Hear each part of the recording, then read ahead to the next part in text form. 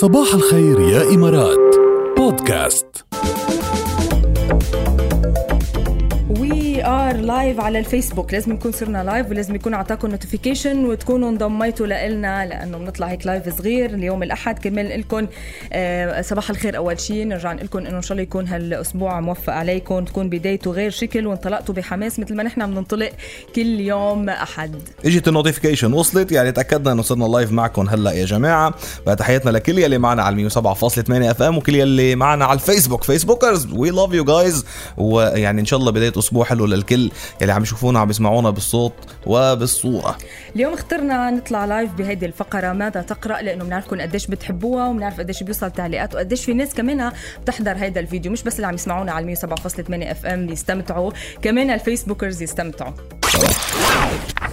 ماذا تقرأ؟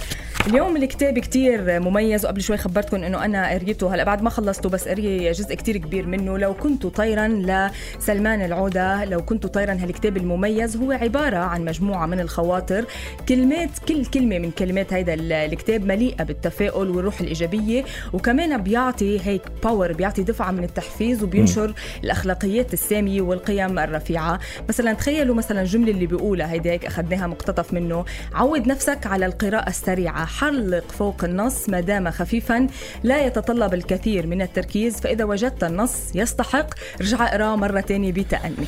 كتاب بيلمس المشاعر، يعني بس تقولوا رح تحبوا، ينصح فيه كرفيق درب في السفر أو في الضيق وفوضى الحواس واضطراب المزاج. فهو مبوب بعدة فصول وكل فصل بعنوان، وكل عنوان بيحمل تغريدات هي فكر كاتبه، لذا فهو مناسب للقراءة العشوائية المنتظمة. أيضا هو كتاب رائع بعبارات مميزة بخليك تعيش كل يوم بحياة جديدة بأسلوب، يعني بأسلوب اللي كاتبه، بأسلوبه المتفرد، بيخليك هيك تجرب أشياء جديدة بحياتك، تعيش بطريقة مختلفة. وعن جد يعني كتاب محفز جدا وإيجابي جدا.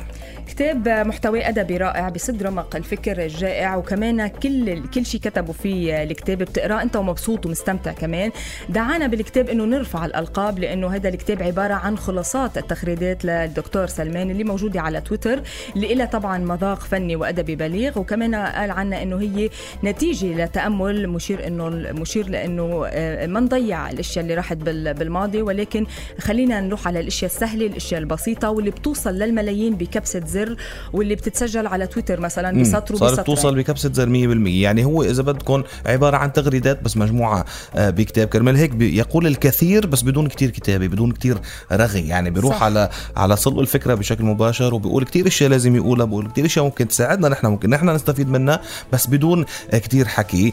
فهيدا كتاب يعني عن جد ينصح فيه. أول شيء ما حتحسوه تقيل على قلبكم، حتقدروا تقروه بسرعة وحتقدروا تستفيدوا منه كتير اشياء. وخير الكلام ما قل ودل، يعني هيدا الشيء يمكن اللي فينا ناخده من الكتاب. بتقروا بتستمتعوا بتنبسطوا بتاخدوا النتيجة، بتاخدوا الزبدة بشكل إيجابي كتير كبير. انتوا شو عم تقروا هيدا الأيام؟ شو في كتاب هيك بتحبوا تنصحونا فيه، بتحبوا انه نحكي عنه كمان بفقرة ماذا تقرأ كتاب أثر فيكم تخبرونا على 708 بSMS أو هون بالكومنتس تحت هيدا اللايف فيديو اللي حيخلص هلأ على فيسبوك.